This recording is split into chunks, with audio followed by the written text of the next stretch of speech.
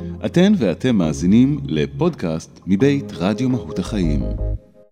רבות הדרכים, האקדמיה של הרוח. שיחות עם חוקרים בגובה העיניים, עם דוקטור מריאנה רוח מדבר. שלום למאזינים, כאן מריאנה ואני חוקרת את תחום הרוחניות העכשווית, ובתוכנית האקדמיה של הרוח אנחנו פוגשים חוקרים וחוקרות שעוסקים בנושאים החשובים של החיים ויוצאים למסע אינטלקטואלי מרתק בגובה האוזניים ביחד איתם. והיום נצא למסע עם הפיזיקאי פרופסור יורם קירש מהמחלקה למדעי הטבע והחיים באוניברסיטה הפתוחה, ואיתו נדבר על פיזיקה בגובה האוזניים ועל שאלות פילוסופיות מעניינות ורלוונטיות בפיזיקה מודרנית עכשווית, על מה שיש לפיזיקה לומר על האדם, על אלוהים, על החיים ועוד. בהמשך התוכנית נשוחח גם עם דוקטור גלעד שדמון, המנהל האקדמי של מכללת קבלה לעם בבני ברוך, וגם נשמע כמובן מוזיקה. אז נתחיל. שלום לך פרופסור קירש. שלום וברכה. אני רוצה להתחיל באזכור של 3 הספרים האחרונים שלך ואז לשאול משהו. ב-2002 יצא לאור הספר שלך מהפכות בהלכה על התפתחות ההלכה האורתודוקסית. ב-2006 הוצאת ספר שנקרא היקום על פי הפיזיקה המודרנית, שמגולל את הרעיונות העיקריים של הפיזיקה המודרנית, ועכשיו אתה שוקד על פרסום ספר נוסף על העושר, ועכשיו השאלה, מה הקשר בין כל הדברים האלה? אין ממש קשר, אבל זה יותר מסע אישי שלי בכל מיני תחנות שמעניינות אותי. אני הרבה שנים הייתי פיזיקאי ניסיונאי, שמקדיש את רוב זמנו לניסיונות ובעולם החומר ולפירוש שלהם. ואחר כך באוניברסיטה הפתוחה עסקתי הרבה זמן, ועדיין אני עוסק בחיבור של קורסים בפיזיקה. כן. שזה עדיין ממש תחום הפיזיקה, בלי חריגה מהמוסכמות המקובלות של משוואות וחוקים, אבל בצורה דידקטית שאפשר יהיה ללמד את זה. ותוך כדי כך המשכתי במחקר, ובשלב מסוים אני את הזמן שקודם הקדשתי למחקר בפיזיקה, העברתי לשאלות יותר פילוסופיות. מהפכות בהלכה צמח בצורה מעניינת. אני בכלל רציתי לכתוב ספר על מדע ודת. ולצורך זה אני עברתי על הרבה מאוד ספרים, ובסופו של דבר הגעתי למסקנה שאני לא יכול לתרום בנושא הזה מעבר למה שאנשים כבר חשבו וכתבו והגו, אולי יותר מאוחר, זה לא הזמן.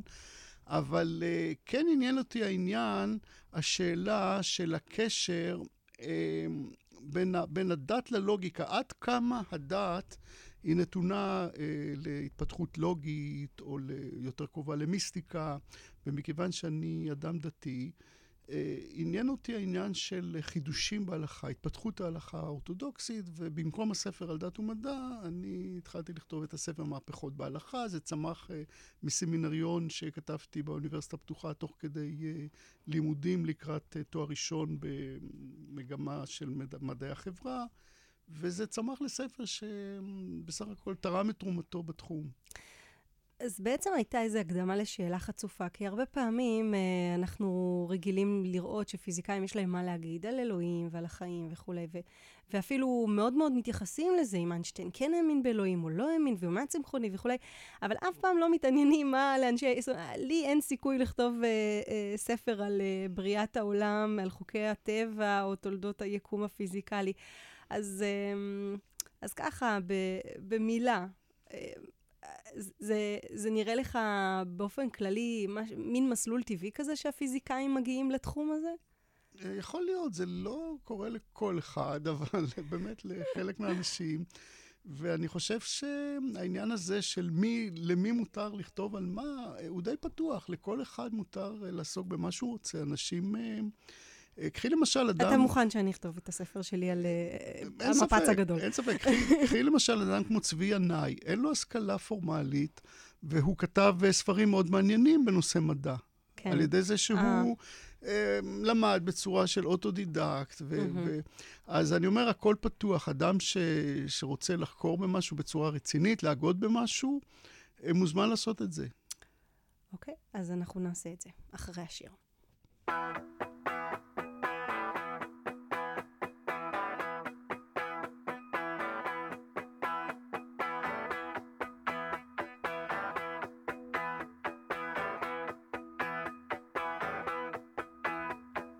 במלכות 3 פי 9 הכל הושתת באכזריות רשע כפול פשע 27 ללא בעיות בשיטתיות ובחשאי במקום להילחם המלך המסטול היה לוגם בפרצוף הוא ירק למלכה את הנסיכה הוא השאיר רווקה היורש רוקן את הקופה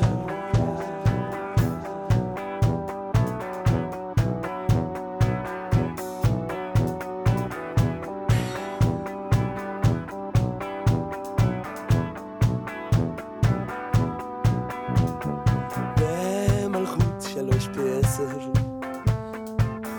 בשכנות ובידידות 30 שנה רשע פי כמה חי עוד מלך בבדידות שם הכל שקט ורגוע כי המלך הוא עריץ ידוע הוא העיף את הקואליציה ותלה את האופוזיציה והשתעמם מענייני הממלכה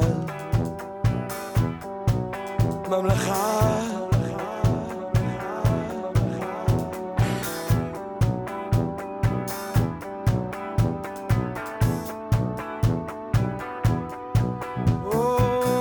במלכות 44 חי המלך מתרופות בשלפוחיות השתן הוא סבל מדלקות הוא היה מיליטריסט וונדל ובשכניו לפגוע לא חדל מדי שבת במפגיע אותם היה מפתיע בבלגן ובסקנדל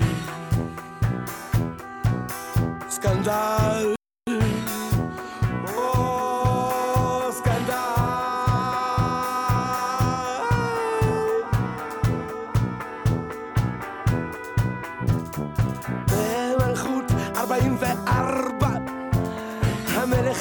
אדמות שכניו פזל את הגבול יש להרחיב פה פי כמה לא מוגבל אז על שכניו הוא התחיל לנבוח ראשי הממלכות אמרו יש כוח לרסן אותו למחוץ אותו אבל ב-27 המלך ממוסתל ב-30 התביעו את המפקדים ואיום למרד עבדים או עבדים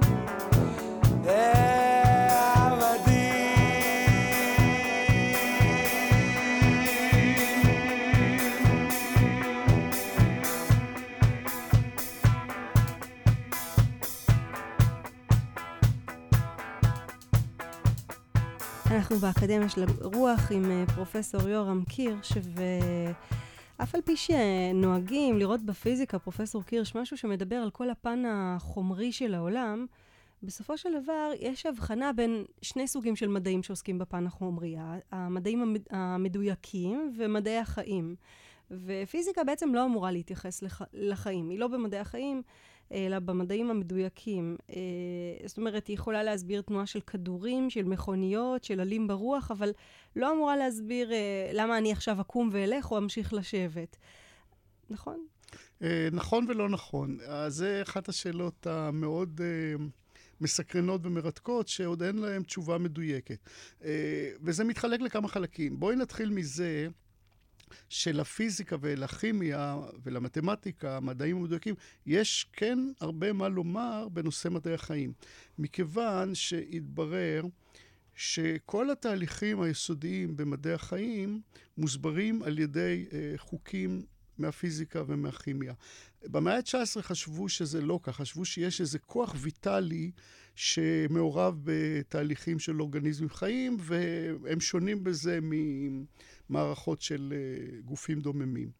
אבל המחקר התקדם והתברר שבתאים שלנו יש תהליכים כימיים ופיזיים, המוח משדר לגוף בעזרת זרמי חשמל ובעזרת חומרים כימיים והורמונים וכדומה, בעצם בבסיס הפיזיקה והכימיה הן נותנות את הדברים היסודיים, את המשוואות היסודיות. ומצד אחד זה נחמד, אז אפשר באמת לחקור את כל מה שקשור בחיים עד הבסיס, עד התהליכים הכי בסיסיים. מצד שני, מתעוררת פה שאלה, האם החיים זה רק פיזיקה? האם החיים זה רק משהו מכני? האם אין פה משהו נוסף? אולי באמת רגע אני אחזור למה שאמרת, שבמאה ה-19 היה מקובל גם על פיזיקאים שיש איזשהו כוח ויטלי שהוא איזשהו גורם נוסף שמסביר את כל הפעילות של החיים, בניגוד לפעילות של חפצים. כן, אבל מתברר שהכוח הזה הוא גם לא מצאו אותו, וגם הוא היה מיותר, כי הוא היה מיותר להסבר, אתה מתכוון. בדיוק, יש השערות, ואת השערות האלה בודקים. ובסופו של דבר רואים שכל תהליך, כל דבר שקורה, יש לו הסבר פיזיקלי. זאת אומרת, ברמה הנמוכה ביותר, הגוף מתנהג... מה זה אומר? זה אומר שפיזיקאים יכולים, עכשיו אל תגיד לי, יוכלו אולי יום אחד, אבל... כי אמרת שכבר זה מיותר. אז השאלה אם עכשיו יכולים ממש לקחת, לדגום את כל המצב של התאים שלי, ולהגיד כל רגע לאן אני אנוע, ומה אני אגיד, ואיך... לא רק זה, אלא שחקר המוח עדיין לא נמצא ברמה שאפשר להגיד באיזה אופן מתנהלת המחשבה שלנו, ובאיזה אופן מאוחסנים הזיכרונות שלנו. בן אדם מסתכל על האות A, או נגיד א' בעברית, ומיד בזה שזה א', לא משנה אם הצורה היא בדיוק כמו שצריך, או שהיא קצת מעוותת. כן. איפה, באיזה תא במוח מוחסן המידע הזה? זה לא ברור עדיין. אבל כל מי שעוסק בנושא, די ברור שפעם יגלו את זה. אני חייב להשתמש בפעם, מכיוון שאין במוח שום דבר... אבל אם עדיין לא גילו את זה, אז הטענה של פעם יגלו את זה, זה כמו שאני אגיד, ופעם יגלו שבעצם אלוהים, אתה יודע, נכון, או נכון. שכדור הארץ נמצא נכון בעצם מאוד. על צו. אז עדיין, בעצם זה סוג של, איך אני אגיד, רוח הזמן, איזה מין קיבעון כזה, אפשר גם אפילו להגיד, שכאילו הפיזיקה יודעת הכל, ואם לא, אז היא תדע. אבל לא, העניין הוא שההתקדמות היא כל כך גדולה, בעניין הזה של חקר המוח וחקר הזיכרון, שכל מה שמגלים כל הזמן זה באמת שיש משהו, הייתי אומר, מכניסטי בתאים, משהו פיזיקלי, כימי, ואין דבר נוסף, אין איזה רוח אלוהים המרחפת על פני המוח, אין איזה נשמה שהיא מעבר למה שאנחנו מכירים מהפיזיקה. הייתי אומר יותר מזה, שלפי המחקר המודרני, הקשר בין גוף ונשמה זה כמו הקשר בין חומרה ותוכנה במחשב. זאת אומרת, הנשמה היא לא משהו נפרד, אלא היא תוכנה. שזה לא גורע מערכה, בהחלט יש חשיבות רבה גם... התוכנה כן קיימת. התוכנה קיימת. זה גורם שכן קיים, ואתה אומר שלפי הפיזיקה, הכימיה, המדע וכולי, בכלל התוכנה אצל האדם לא קיימת, בעצם אין צורך בה. לא, התוכנה קיימת, אבל זה כמו במחשב. זאת אומרת, כמו שבמחשב יש רכיבים, יש טרנזיסטורים, שזה החומרה, והם משנים את המצב שלהם, וזה התוכנה. זה אנחנו מסוגלים להבין. עכשיו, את אותו דבר אומרים חוקרי המוח על האדם.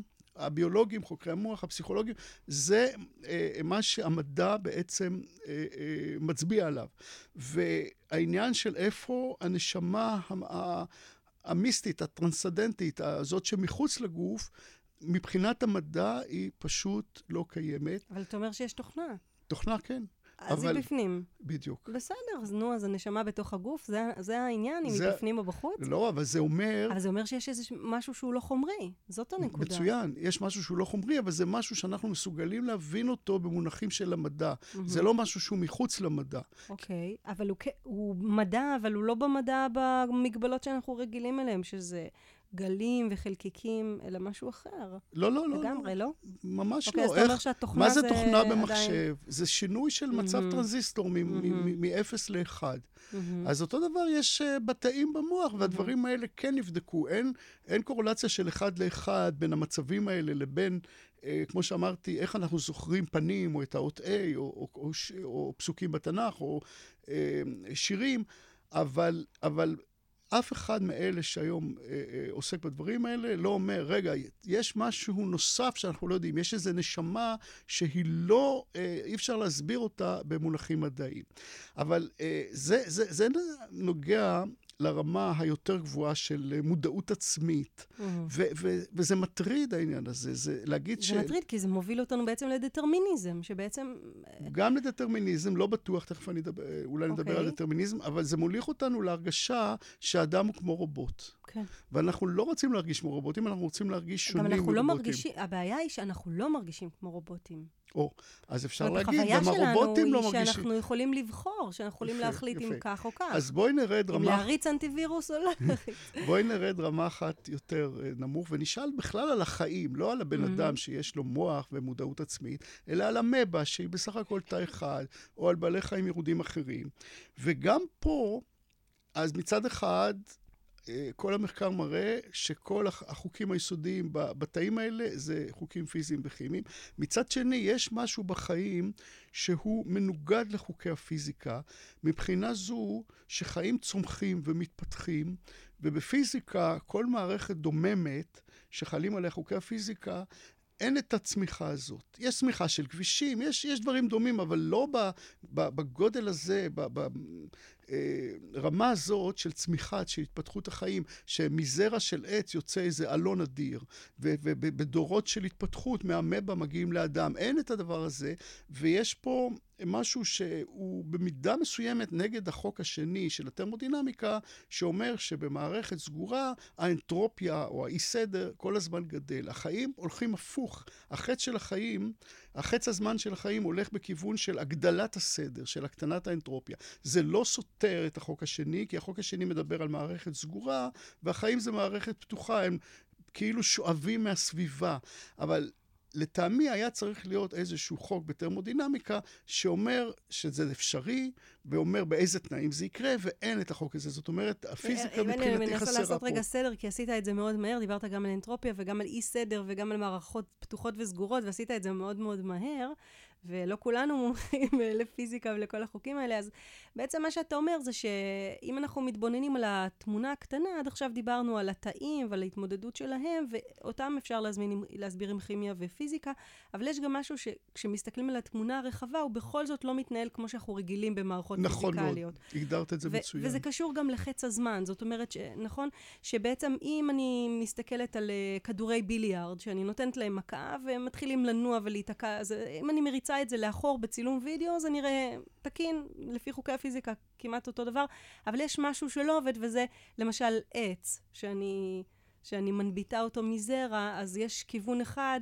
ואין כיוון אחר. מצוין, כי אם תקריני את זה אחורה, תראי משהו שלא קיים בטבע. ואז בכל זאת יש, זאת אומרת שאולי באמת הבעיה של הפיזיקאים זה הפרספקטיבה, שכשהם מסתכלים מאוד מאוד בקטן, אז נדמה להם שהם רואים את הכל, אבל בעצם כשאנחנו ואז אתה גם את זה פתרת, אמרת שזה עניין של סוג המערכת שאליה אתה מתייחס. כן, אבל אני אומר, גם הפיזיקאים, אחרי שהם מסתכלים בקטן, הם מרחיבים את מבטם לגדול, ואז יש בעיה שלדעתי צריכה להטריד, כמו שאמרת, כדורי ביליארד, יש עניין של אקראיות. כן. יש עניין שהם לא יסתדרו פתאום באיזה תבנית סימטרית, אם אנחנו ניתן להם... לעומת זה, בחיים, בהתפתחות החיים, אין אקראיות, יש כאילו כיווניות. כל האבולוציה היא לכיוון של יותר... העיניים לא מתפזרות לנו בכל הגוף, הן מסתדרות במקום הגיוני וקבוע. בדיוק, אז לכאורה יש איזה תכלית. כן, תכלית וכיווניות, והעניין הזה לחלוטין לא מוסבר על ידי הפיזיקה. יש פיזיקאים שאומרים שלא צריך להתערד מזה, לא צריך להסביר את זה. אני דווקא מרוצה מזה שאנחנו הגענו לזה בעיה. כן? זה נקודה טובה לעבור לשיר. אוקיי. כי ככה אנחנו משאירים את הפיזיקה באיזשהו סוג של מתח, אחרי כל השעננות שלה, אז יופי. אז נשמע שיר ואחר כך נמשיך קצת לדבר על, לא על פיזיקה והחיים, אלא על פיזיקה ודת, או פיזיקה ואלוהים.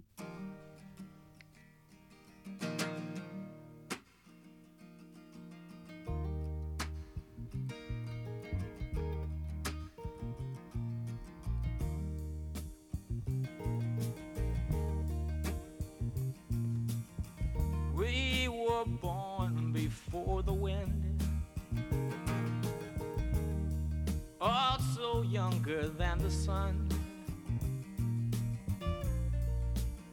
Yeah, the bonnie boat was one, as we sail into the mystic.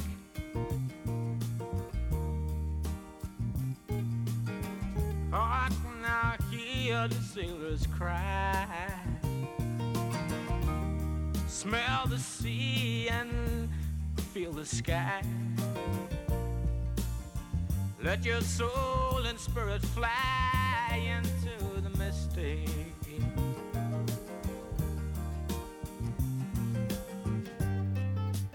And where that foghorn blows, I will be coming home.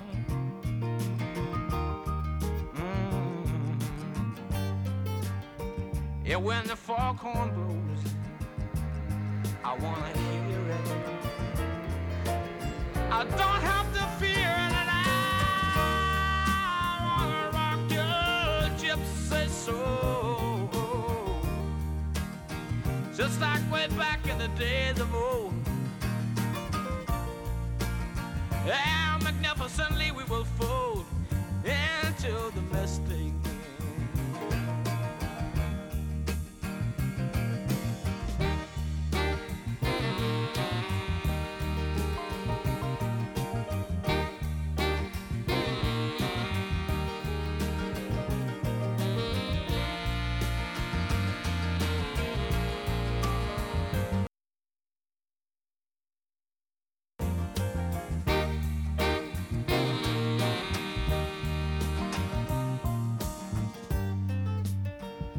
When that foghorn blows,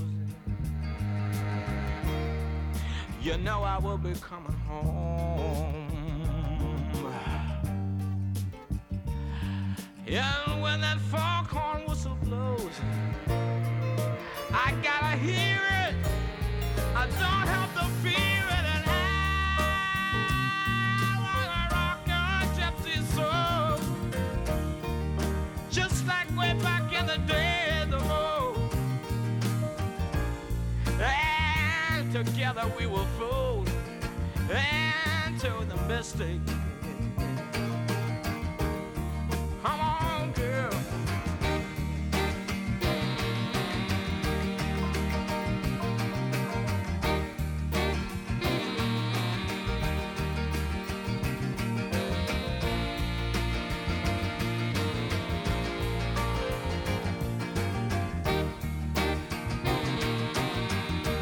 Too late to stop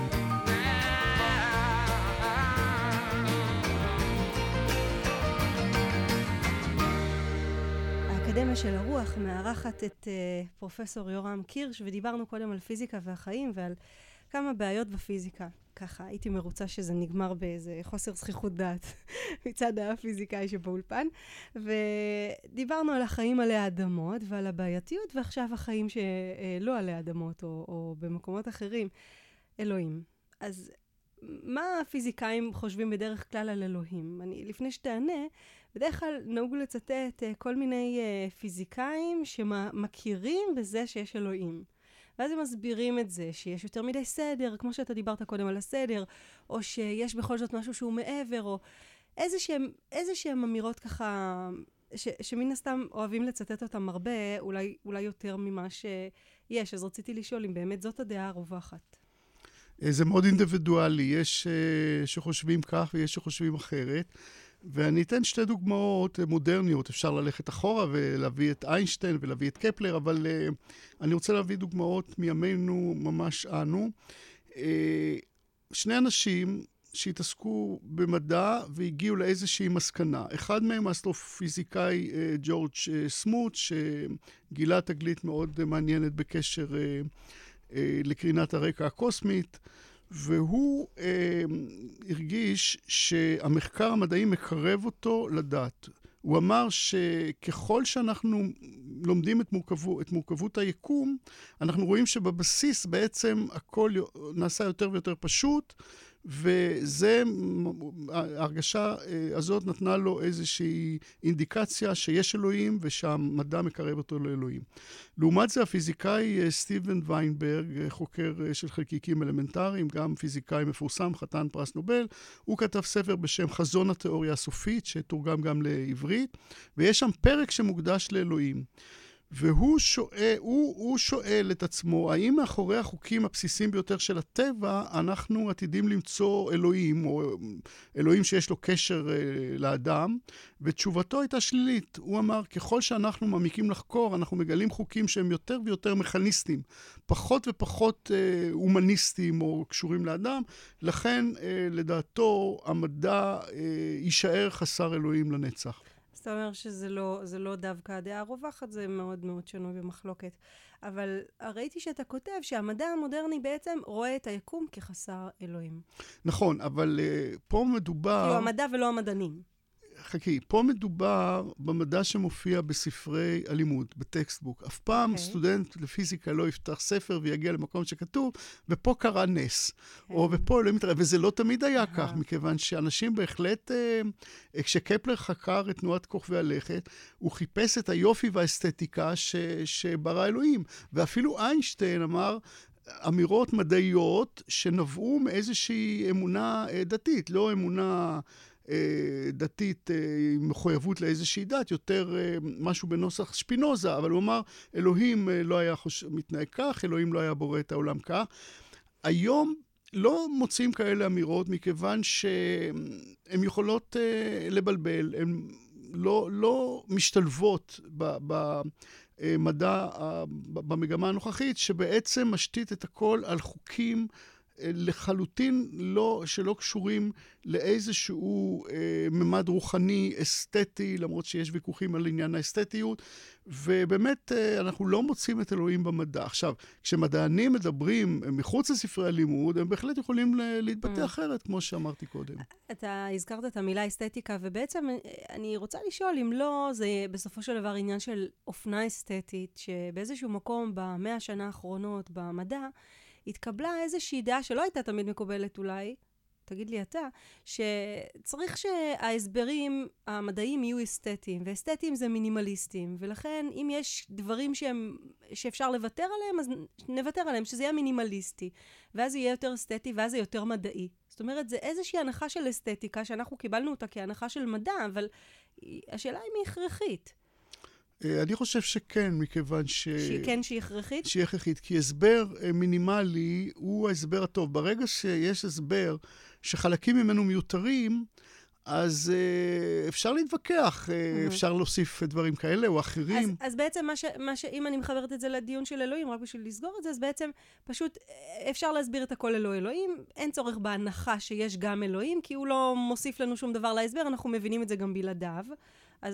אז אנחנו לא מוכיחים שהוא לא קיים, אבל אנחנו גם לא מניחים שהוא קיים. זה באמת המגמה בתיאוריות העכשוויות, אבל כמו שאמרתי, אנשים מעבר למחקר שלהם מעלים כל מיני הגויות, ולפעמים מנסים להכניס אותם גם למחקר, ואחד הדברים המעניינים שאנשים ניסו לעשות, זה לבדוק מה ההסתברות שביקום אקראי, מקרי, ייווצרו חיים. והם הלכו בכיוון כזה, הם בדקו מה אומרים חוקי הפיזיקה הבסיסיים לגבי ההסתברות להיווצרות חיים. והתברר שאם היה שוני קטן באחד החוקים האלה, החיים לא היו נוצרים. בשביל שיווצרו חיים צריך כוכב לכת שנמצא במרחק מסוים משמש, שמקבל חום מסוים, לא יותר מדי, לא פחות מדי, עם טמפרטורות בין 0 ל-100, כדי שיהיו מים במצב של מצב נוזלי, שזה הכרחי לחיים כמו שאנחנו מכירים אותם. ובנו על זה, ניסו לבנות על זה עיקרון שנקרא העיקרון האנתרופי, שאומר שהיקום בעצם נוצר כך שיוכלו להיווצר בו חיים. אבל זה היה dead end, זה לא הוביל לשום איזושהי חקירה מעניינת ואמיתית, זה היה ניסיון מעניין הגותי, אבל זה מראה לדעתי שיש בכל זאת גם חשיבה בכיוון הזה. כן. אתה חובש כיפה. איך אתה מסתדר עם הסביבה הזאת שכל החבר'ה שלך, הם אומרים, תשמע, אין צורך בכיפה או אין צורך בהנחה הזאת? לא שחובש כיפה זה אומר שאתה מאמין באלוהים, אבל סתם אני מניחה את ההנחה הזאת המיותרת. תראי, חובשי כיפה רבים הם מדענים, זאת אומרת, מדענים רבים הם חובשי כיפה. כשאני הייתי צעיר והייתי יושב בכנס מדעי, הייתי עושה סטטיסטיקה, הייתי סופר כמה בעלי כיפות יש שם, ומנסה, ותמיד זה היה יותר מאחוזם באוכלוסייה. או חצאיות. סליחה? או לובשי חצאיות. זה שם היה יותר מסובך. אז הסתפקתי ניסיתי גם בכיוון הזה. בקיצור, תמיד יצא לי שהאחוז שלהם יותר גבוה מאחוז הדתיים באוכלוסייה. זאת אומרת, להיות מדען זה לא נגד להיות דתי, ובכל זאת יש משהו, אנחנו אומרים, המדע הוא חסר אלוהים, אבל שוב אני חוזר, זה בספרי הלימוד.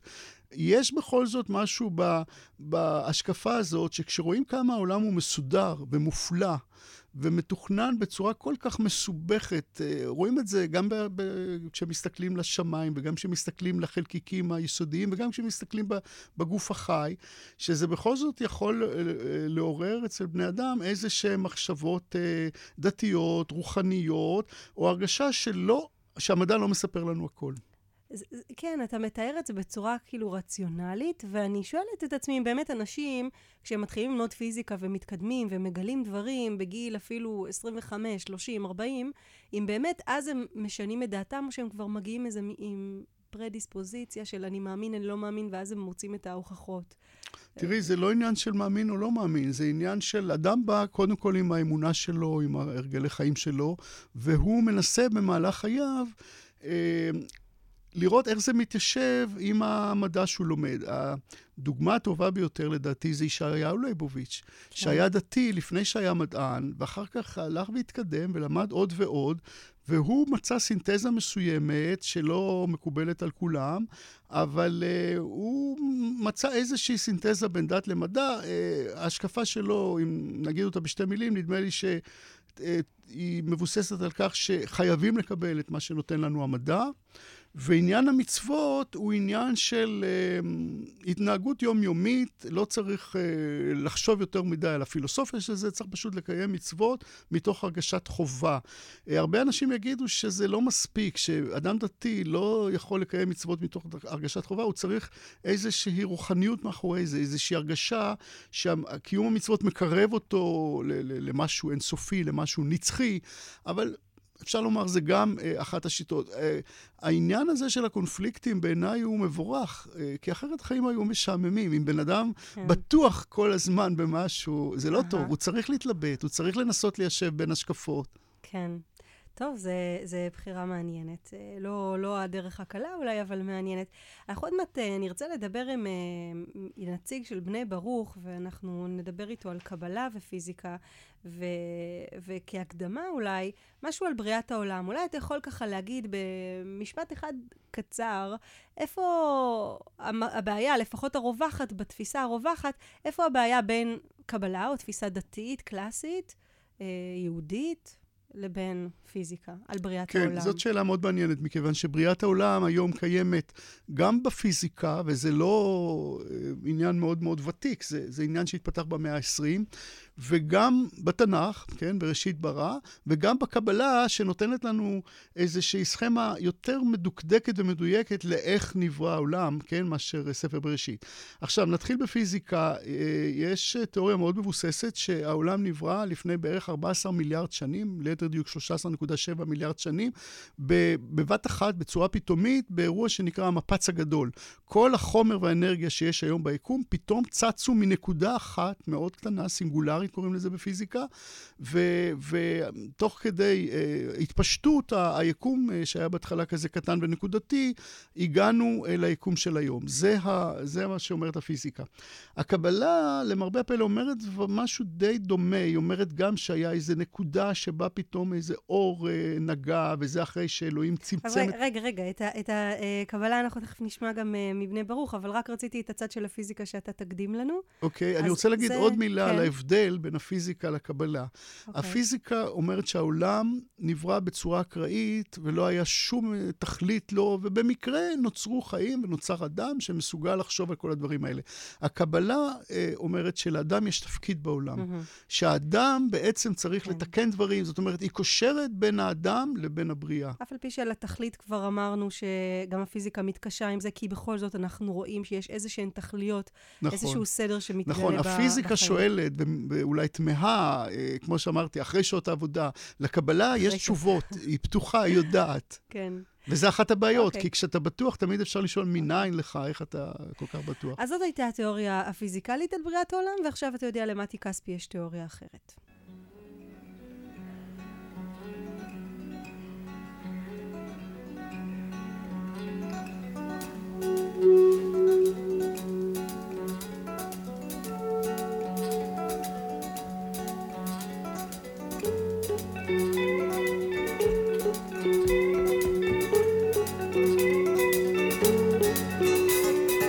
שאלוהים אמר בפעם הראשונה יהי אור.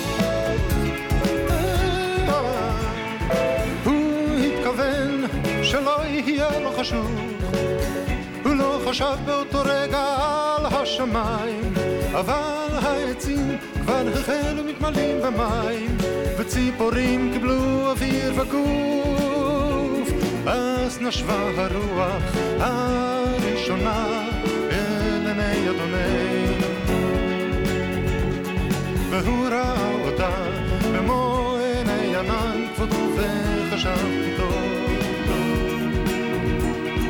הוא לא חשב באותו רגע על בני האדם, בני אדם הרוב, אבל הם כבר התחילו לחשוב על עצמם. לי הוא כבר החלה מתרקמת בליבם משימה על מחור, כשאדוננו חשב בתחילה על הלילה, הוא לא חשב על שינה. כך יהיה מאושר, אמר בליבו האלוהים הטוב, האלוהים הטוב, אבל הם כבר היו לרוב אלוהים הטוב. נה נה נה נה נה נה נה נה נה נה נה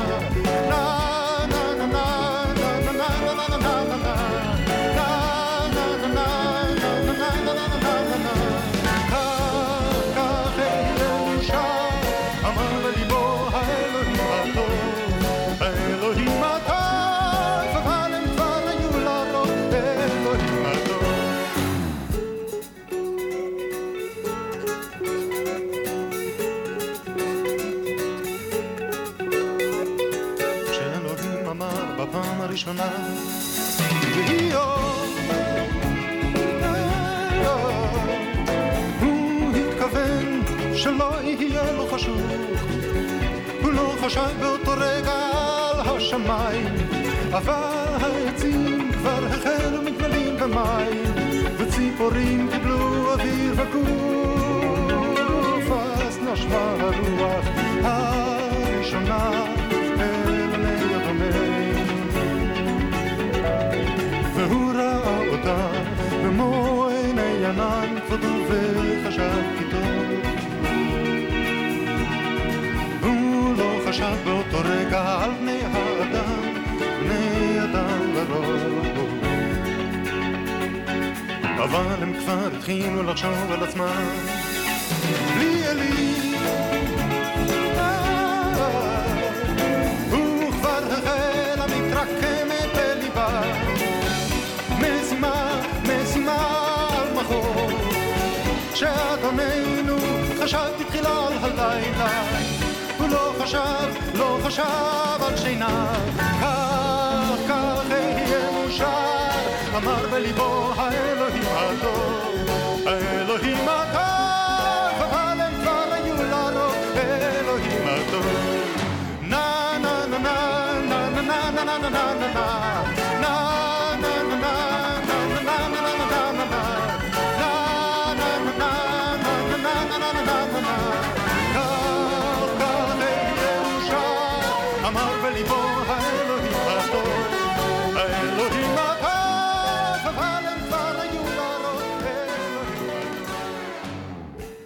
אנחנו באולפן עם שיחה על פיזיקה, ועכשיו אנחנו רוצים לצרף לשיחה את דוקטור גלעד שדמון, המנהל האקדמי של מכללת קבלה לעם מבני ברוך. אתה איתנו? שלום לכם. שלום, אז אנחנו לפני השיר שמענו מפרופסור יורם קירש את הגרסה הפיזיקלית המודרנית לבריאת העולם, ואנחנו מדברים על זה כהתחלה, והוא התחיל לעשות את ההשוואה, ואמרתי לו שאתה תספר את הסיפור הקבלי על בריאת העולם. ממש בקצרה, רק בשביל שנוכל להתחיל לדבר על קווי דמיון או שוני. סיפור מורכב. תראי, הקבלה בכלל היא מדע שמתייחס לחיים בצורה קצת שונה מהמדעים הרגילים, ונדמה לי שיש איזושהי השקה מסוימת בעת האחרונה בין הפיזיקאים שהולכים כבר קדימה לבין הקבלה, שנקודת המוצא של הקבלה היא שבעצם הכל נמצא בתוכנו, ביחס שלנו למציאות. וכשאנחנו מסתכלים על סיפורי התורה, על ספר הזוהר, על כולם בעצם כתבים מאוד מאוד מדויקים, שמתארים את התפתחות ההשגה של האדם, את התפתחות ההשגה האנושית, שלב אחר שלב, ואנחנו חיים בעצם בשני עולמות. המקובלים חיים בשני עולמות. אחד זה העולם הרוחני, שהוא מורכב מתפיסת האדם או יחס שלו למציאות, על פי מידת ההשגה שלו, על פי ההתפתחות שלו. שיש מדרגות מאוד מדויקות, 125 מדרגות שבהן מתפתח האדם עד שמגיע לגמר התיקון, ואז הוא רואה את המציאות ומשיג אותה בצורה שונה לחלוטין. זה נקרא עולם השורשים. ויש את עולם התוצאות, מה שאנחנו קולטים ורואים וחווים בחמשת החושים שלנו.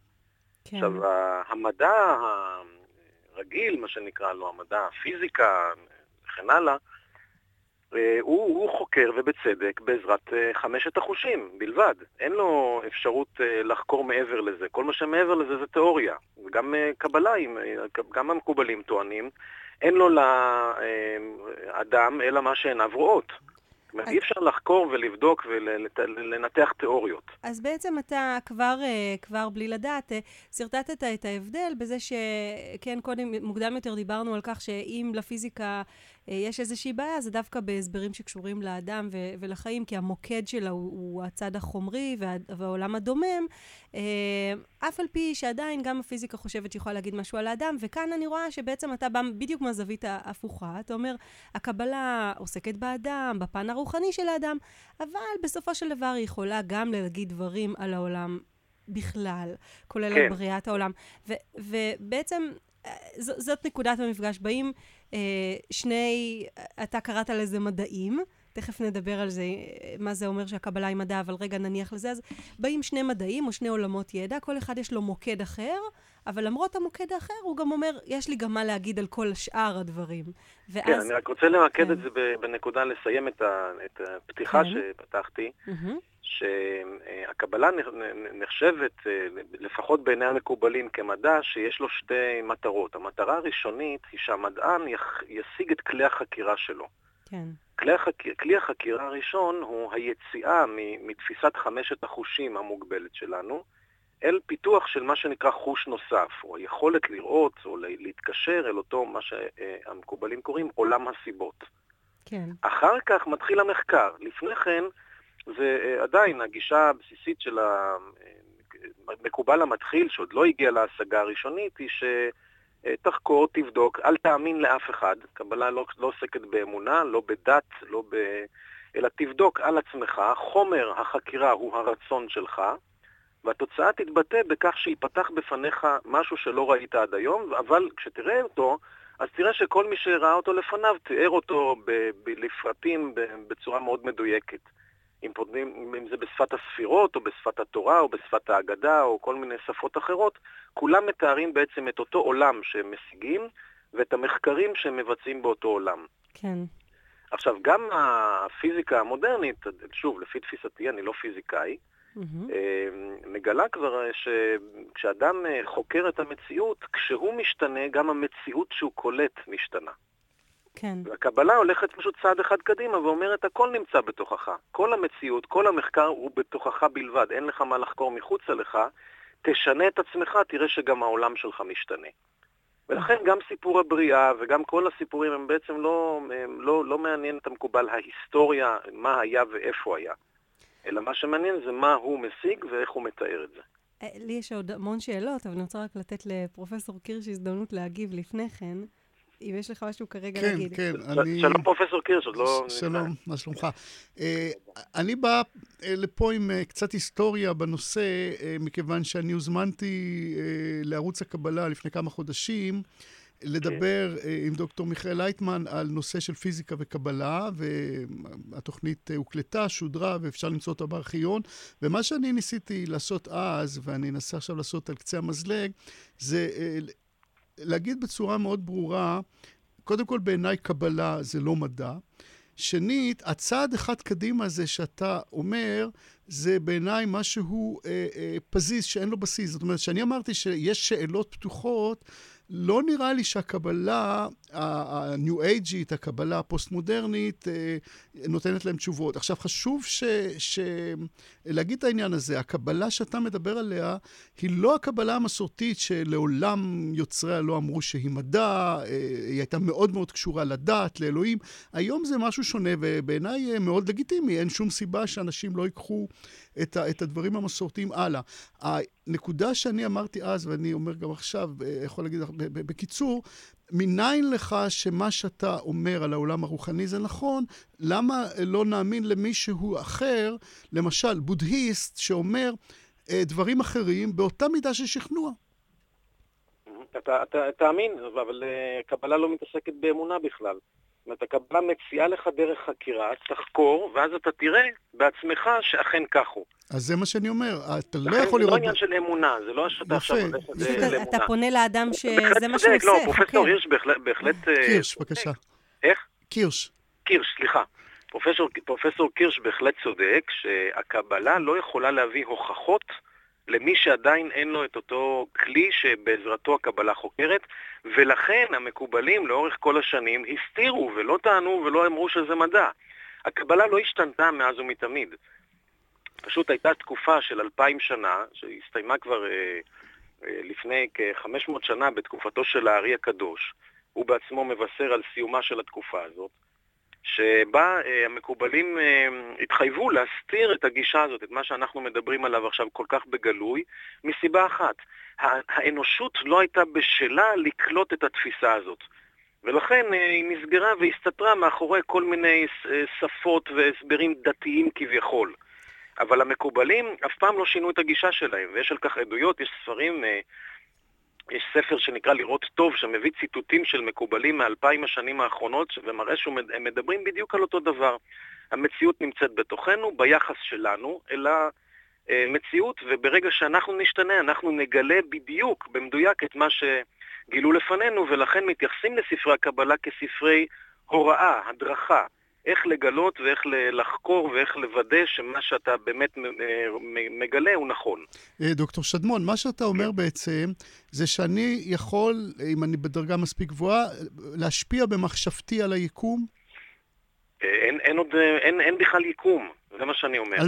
על משהו מחוץ לי, על המציאות. אין מחוץ אליך. התיקון, או מה שהקבלה מדברת עליו, זה תראה, כרגע אני ואתה לא מבינים אחד את השני. אתה לא נמצא מחוץ לי? אתה נמצא בתוכי? בוודאי. זה בשורה מעניינת, כי אני לא הרגשתי בזה עד עכשיו. עכשיו אתה מבין למה הכלים שלך כפיזיקאי לא היו טובים, אתה כל הזמן משתמש בכל מיני כלים. כן, אבל לפיזיקה יש הצלחות עצומות, גם בבניית טכנולוגיה שאפשר להתווכח אם היא הועילה לאנושות או לא, וגם בהבנה של היקום. לעומת זה לקבלה אין שום הצלחה להציג. אם אתה מבין משהו באינטואיציה ולא מסוגל להסביר לי על העולם, אז לדעתי לא עשית כלום, ואני חוזר ואומר, יכול לבוא מישהו שהוא מתקשר עם ישויות חיצוניות, או בודהיסט, ולהגיד בדיוק מה שאתה אומר, העולם נמצא בתוכי ואני יכול לחקור אותו בכוח המחשבה. מי מכם צודק? כן, אז קודם כל, הקבלה לא עוסקת בלהיות צודקת, אלא דווקא בלהצדיק. זה משהו אחר. אז אנחנו לא מתיימרים להיות צודקים אף פעם.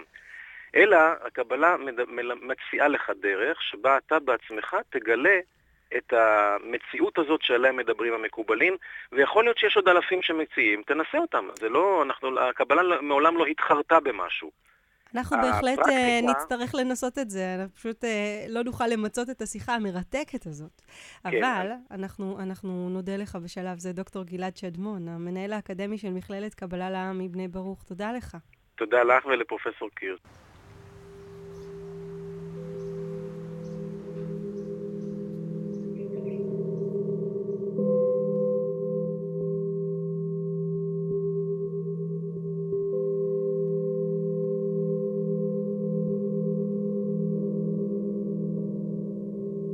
אני ראיתי אהבה, אהבה.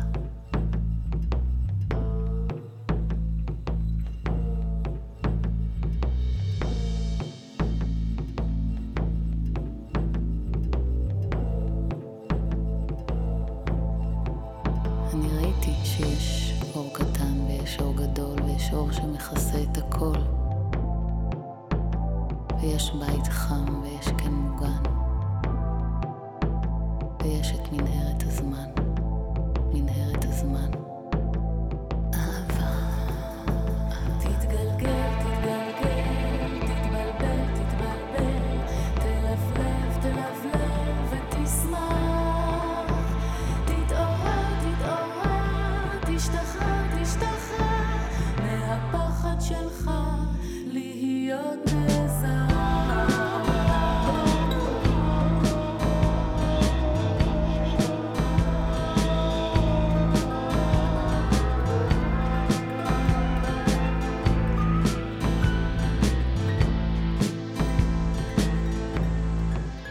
עוד כמה מילים.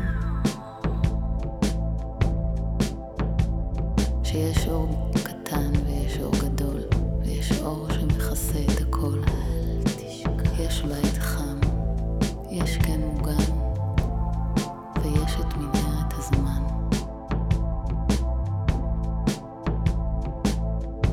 ויש את מנהרת הזמן.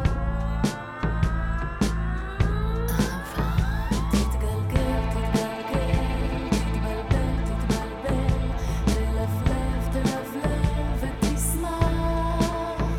תתעורר, תתעורר, תשתחרר, תשתחרר מהפחד שלך להיות נזר.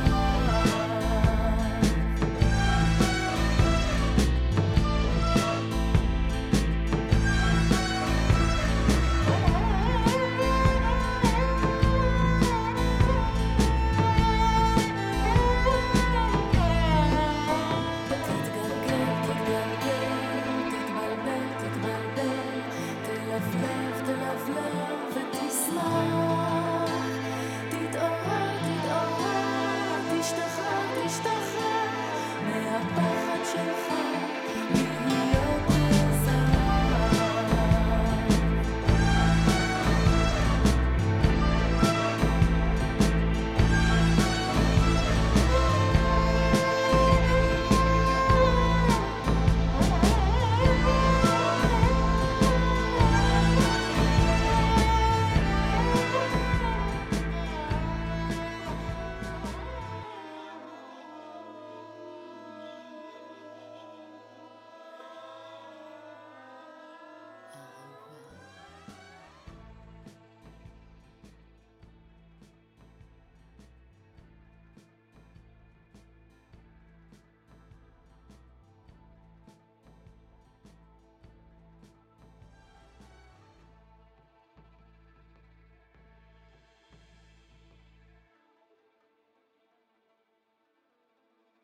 מגלים. אז אני חושבת שאם אני מתמצת את מה שהוא רצה להגיד על זה, זה שאם אתה מודד עם החושים שלך, אז מן הסתם אתה תגלה את החומר, אבל אם תמדוד עם הכלים הנכונים, שהם החושים הפנימיים, הרוחניים, אתה תגלה אולי דברים אחרים, ואולי הם הדברים היותר אמיתיים, או הם לב הדברים, והם ישנו לגמרי את כל מה שחשבת כשמדדת בכלים החומרים.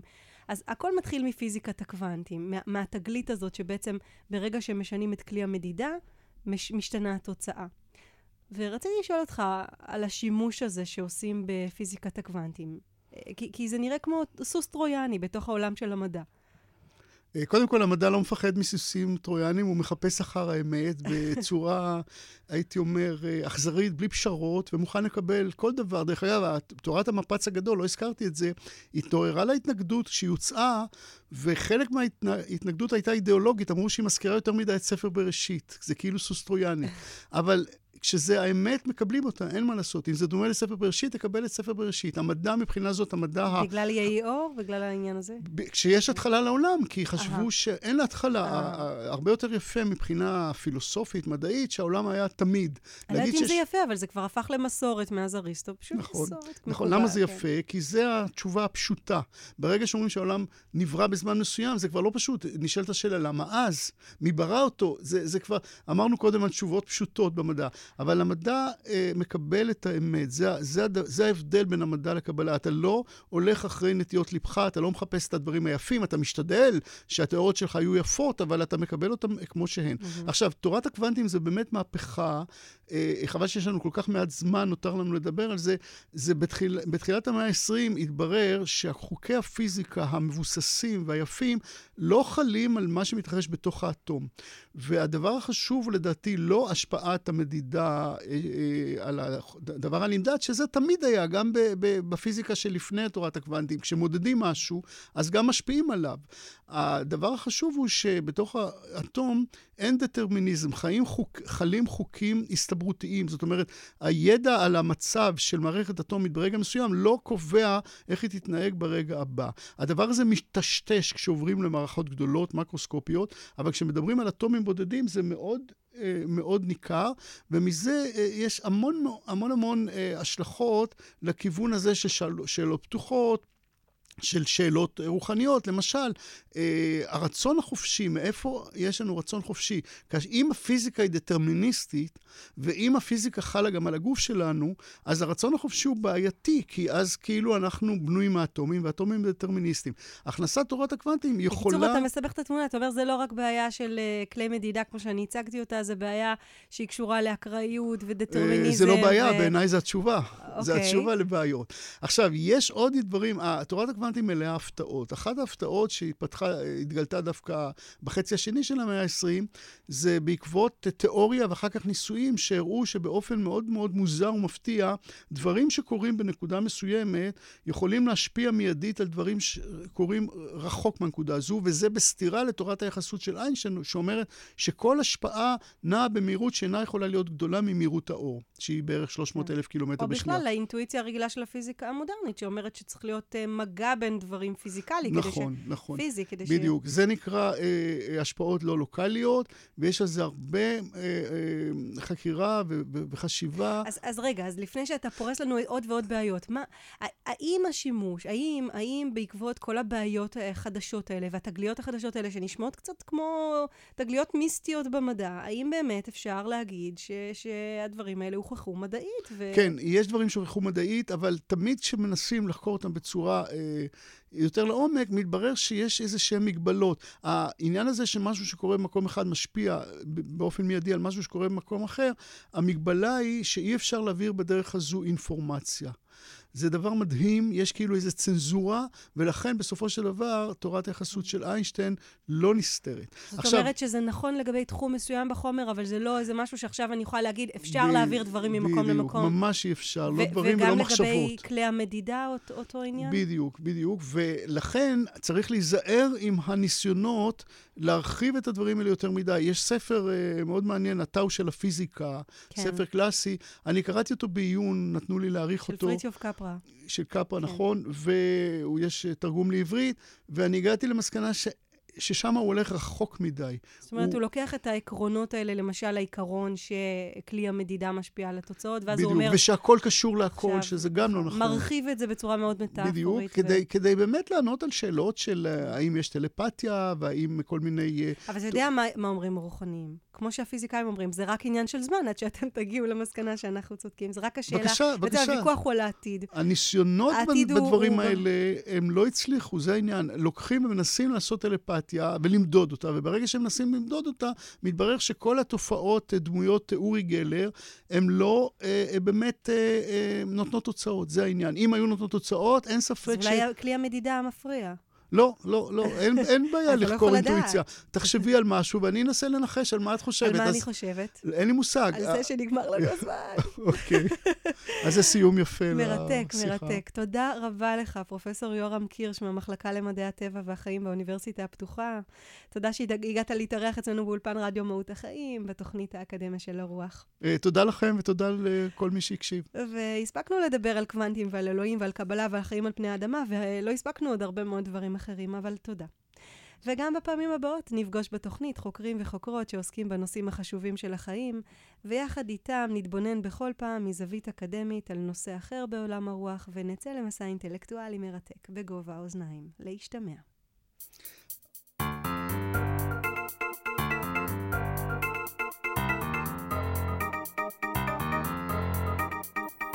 האקדמיה של הרוח, שיחות עם חוקרים בגובה האוזניים, בהגשת דוקטור מריאנה רוח מדבר.